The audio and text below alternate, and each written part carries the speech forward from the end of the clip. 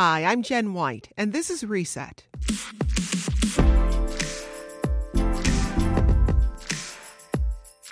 If you know anything about Chicago, you know that it is and nearly always has been a segregated city.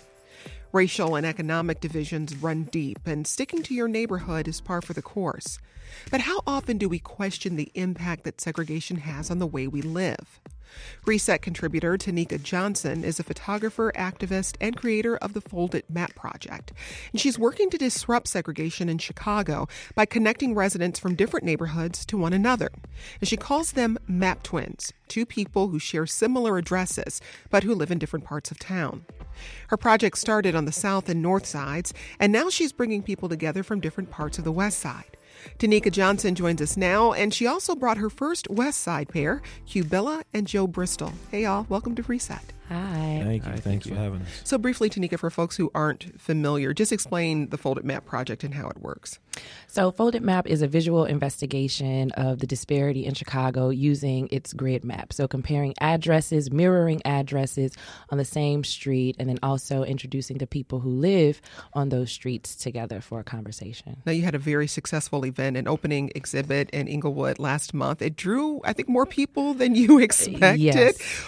Talk about that experience and what came out of it. So what came out of that experience was really an extension of the actual project. It served as an invite for people to come to Inglewood, not only to just experience the project, but to contribute their own thoughts and perspectives. And what ultimately happened was a conversation about segregation with people from all over Chicago. Now, you started off on the north and south sides. You've moved into the west side.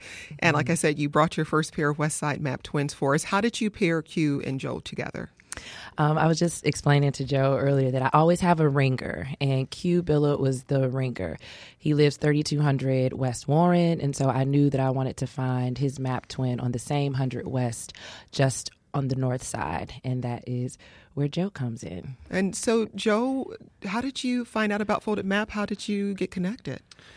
I got an envelope through my door one morning. It was really quite mysterious and exciting. And inside was a packet that Tanika had made describing the project. And I wrote her back minutes later. It seemed so exciting to me. Wow. And Joe, Q, for you, how did you get involved with Folded Map? I've been a fan of the project since day one.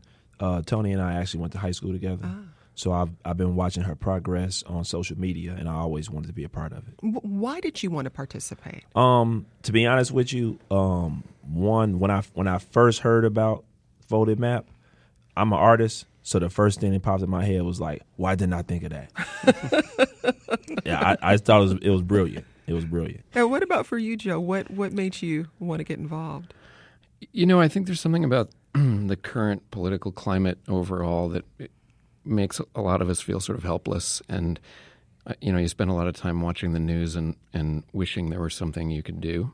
And all of a sudden someone invites you to participate in something that is sort of addressing a pretty important issue, and you just sort of leap at the chance, I'm curious how much the two of you thought about segregation, not just its history in the city, but how it shapes the city today. Q?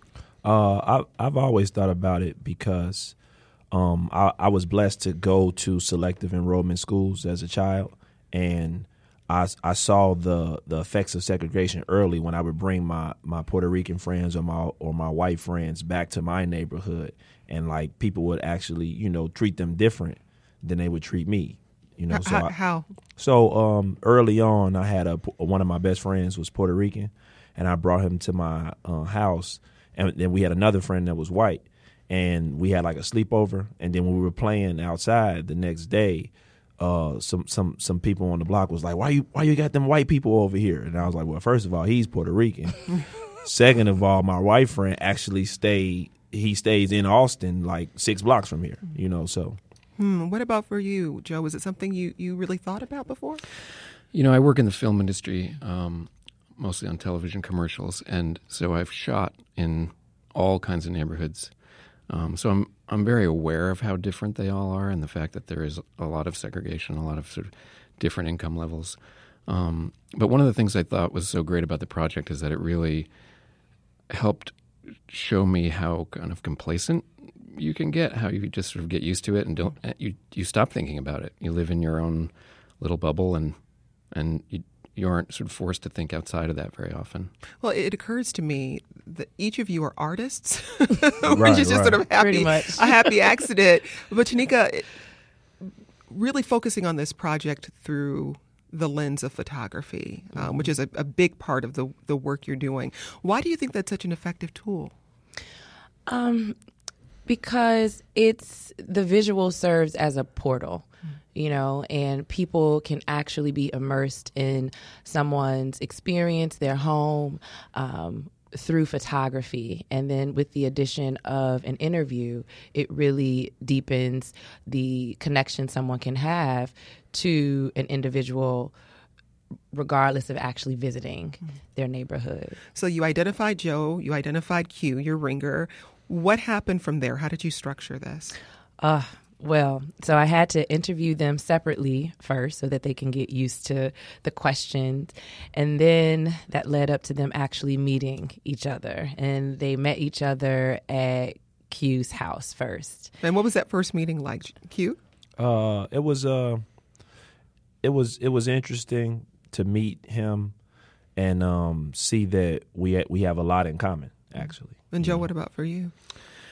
The same thing. I mean, it was a little bit anxious making. Really? Anxious? Yeah, sure. It's a little strange to be sort of thrust into a new situation like that and not really have no idea what to expect. But it was great. I mean, it was very comfortable, and Tony has always made the whole thing feel very comfortable. So I think that's kind of why it's such a powerful project. So for people who might get an envelope under their door from you in the Yes. future, when you're just setting up these conversations and you're trying to structure them in a way to facilitate dialogue, what are some of those questions you're asking and that you want the participants to ask one another? Well, I just start off with the basic questions that allow them to get to know each other, which is, how did you come to live in your neighborhood? So they get to hear each other answer that, which is a lot of personal information. And then I also ask them, is everything that they need on a day-to-day basis accessible in their neighborhood? And then they listen to each other respond to that. And then also the question of, how much do you pay for rent? How much did your house cost? And is your neighborhood your place of peace? So those questions, especially these two, once they answered those questions, a full-on conversation just starts. And then they just get interested in each other. Now, at some point, Q, you went to visit Joe, and what was that experience like? I really enjoyed that. Joe has a beautiful house, and I've always been into architecture. He has a beautiful house. We went to the Logan Square Farmers Market, and I always wanted to go there because I used to work. I used to get on the train there for work, but I never went. But I always wanted to go there, so it was a great experience. You said you used to take the train near there, but you never went to the market. Why not? Well, most of the time, because when I was getting on the train, I was always running late for work. So. That's fair. That's very, very fair. And then you know how, you see things you want to go to around the city, and you're like, I'm going to go there, and then you just never get around to it. Mm-hmm. Now, Q, where did you take Joe? I took Joe to the conservatory. And what did you think, Joe? Had you been there before? I had been, but I hadn't been in quite a long time. It's like I was saying before about, you get in your little rut and you kind of stay in your bubble. And I loved the conservatory. I thought it was beautiful, and I spent the whole time thinking, why don't I ever come here? It's really right down the street. Yeah. What were your expectations once you both signed up to participate in the project going into it? What did you think was going to come out of it? Or did you have any expectations, Joe? I really didn't know what to expect, but I have to say I was sort of a little bit blindsided by the fact that it was a lot more to do with the interviews and the discussion than it was to do with the photography. I sort of naively thought this was going to be about architecture and about photographing us. And, there's also an interview. I just want to interview you ahead of time. And it turns out the interview is the project. And it was great. I mean, I feel like being sort of pushed to confront some of these things was really eye-opening. Q, what about for you? Your expectations heading in? I didn't have any specific expectations, but I was just excited about being a part of it and meeting my map twin. Tanika, this isn't the first map twin pair you've matched up. What surprises you during these conversations when people get a chance to connect? How they find a commonality on their own without me pushing them or urging them. And then also the issues that become apparent that are important to them. So with the North and South Side map twins, it was about disparity, inequity, and segregation overall. And with this pair, immediately the conversation about gentrification emerged without, me inviting it. And so that's always interesting to me, how the issues come up with each map twin and what they connect on. Talk about that conversation you had around gentrification. Q, what were some of the concerns that came up for you? For me, I got mixed feelings on gentrification. Jay-Z said in a song last year, I think, he said, gentrify your own neighborhood, right? So it's like, what's gentrification? Does it make a neighborhood better? Yes, but who does it make a neighborhood better for? So that's why I got mixed feelings on it. I think that one thing that I learned from Joe that I never even thought about, I would have thought that Joe loved, Logan Square being gentrified, but he actually didn't. And when he explained to me why, it was really eye-opening, and I understood why he didn't like it. Joe, explain what happened on your side of the conversation. Well, I've been complaining for years about how Logan Square is overdeveloped, and there are more and more and more people there that look the same and are the same age, and sort of it's just gotten less diverse and to me a lot less interesting. And I wanted to take Q to the Logan Square Farmers Market because it stands for me as this sort of symbol of what's wrong with gentrification. And it was pretty funny to bring him there and have him really love it. And it sort of made me realize that I take for granted that there are great benefits to your neighborhood improving. It isn't all bad. And when Q talked at one of the earlier interviews about what he wanted, what he wished for in his neighborhood, it was the same things we all want. I mean, it was the same things that I wanted when I first lived in Logan Square, and it was a little more dangerous, and there was less to do, and there were fewer restaurants. It's like it's all part of the same process. So that was a pretty interesting thing to discover. I'm curious because we're talking about these issues that can elicit really strong emotions. Mm-hmm. Were there points when the conversation got uncomfortable? I think there were points when the conversation got uncomfortable. When I was speaking about not being able to send my daughter to school in my neighborhood, I think it got a little uncomfortable then. Why? I think that it's just like when I was telling him that, that's something I just feel like he could probably tell you better, but that's something that he never thought of. I live in a neighborhood and I can't even send my daughter to school in this neighborhood because the schools are not, up to par for my standards. Mm-hmm. Mm-hmm. What about for you, Joe? Were there points when the conversation got uncomfortable? Yeah, I mean, it's hard not to feel complicit in this whole process of gentrification. I'm aware that my choosing to move to that neighborhood is part of the process. It's not like it just happens completely independently of you. And so it's a little bit squirmy, I guess, to feel like, okay, I live in this neighborhood that's full of money and restaurants and has access to all this stuff. And I'm somewhat, I have my own share of responsibility for the fact that happened to my neighborhood and it hasn't happened to Q's neighborhood yet. And so, yeah, it's definitely felt a little bit loaded in that way. Hmm. I can imagine people listening to this conversation would say, I would never do that because either out of a sense of protection for my neighborhood or because you just have to be vulnerable to have these conversations, Tanika. Yes, but what I reassured both of them was that we're all participants. Mm-hmm. And at the end of the day, this is a heavy lift for residents, and it shouldn't be our responsibility a neighborhood shouldn't improve because a certain demographic or population moves in, and that's just period, point blank. Right. And I just constantly reassured them that, you know, to some degree, it's out of our control, it seems like, and that's part of the issue. And gentrifiers shouldn't bear the brunt of feeling to blame, because at the end of the day, developers and businesses should not just follow one specific population, and investment should be done to all neighborhoods in Chicago so that they can be a destination point and an option for all to live in. And so I just think them kind of modeling the squirminess, the uncomfortability can help people understand that it's not our fault. I wonder if there's something empowering about the experience, though, as well. Joe?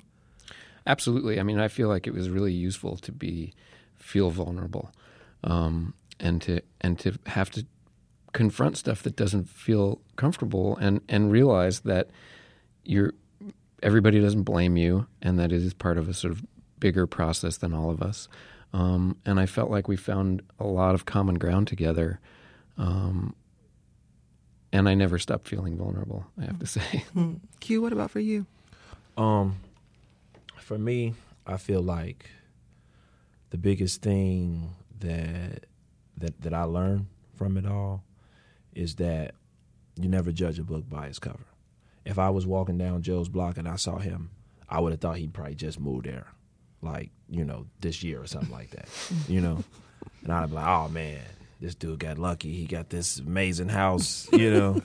But at the end of the day, he's been there, you know, 20 years before all of it happened. And one of the, like, when he explained to me how he felt about Logan Square, I was like, man, you actually right, because, like, they trying to turn Logan Square to New York, you know, so. Would you do it again? Yeah, I definitely would. I've always been, like I say, I grew up in Austin. And I went to selective enrollment. So I went to some amazing schools. I went to Andrew Jackson Language Academy for grammar school, and then I went to Lane Tech for high school. So I've always had friends of all races, and I'm all about just, you know, crossing those lines to meet people and to break down the barriers. Joe, why would you encourage someone else who maybe gets a Tanika letter under the door? Why would you encourage them to participate in this project? I think it was really helpful to just look some of this stuff in the eye, and to realize that you can talk about it, and we are all not that far apart as far as you know, what we want to happen in our neighborhoods, and it's easy to just be complacent and not. So I think I would do this again in a heartbeat. I'd like to keep doing this. Tanika, what's next for the project? What's next for the project is identifying another set of map twins after the new year, hopefully one that represents Austin and Humboldt Park. And you got a fellowship to support this work going on, right? Yes, I got a fellowship to support the new map twins, Joe and Q, and another set. So that is what I'm going to be focusing on. And if people want to get involved, how can they reach out to you? They can actually go to foldedmapproject.com, or they can go to my website, tonikaj.com, and sign up on the contact list. All right. That's Tanika Johnson, creator of the Folded Map Project, along with Westside Map twins Q Billa and Joe Bristol. Tanika, Q, Joe, thanks so much for speaking with us. Thanks for having us. Thank you. That's it for Reset. Keep in touch with the show via Twitter. We're at WBEZ Reset, and I'm at J White Pub Radio. I'm Jen White. Thanks for listening, and let's talk again soon.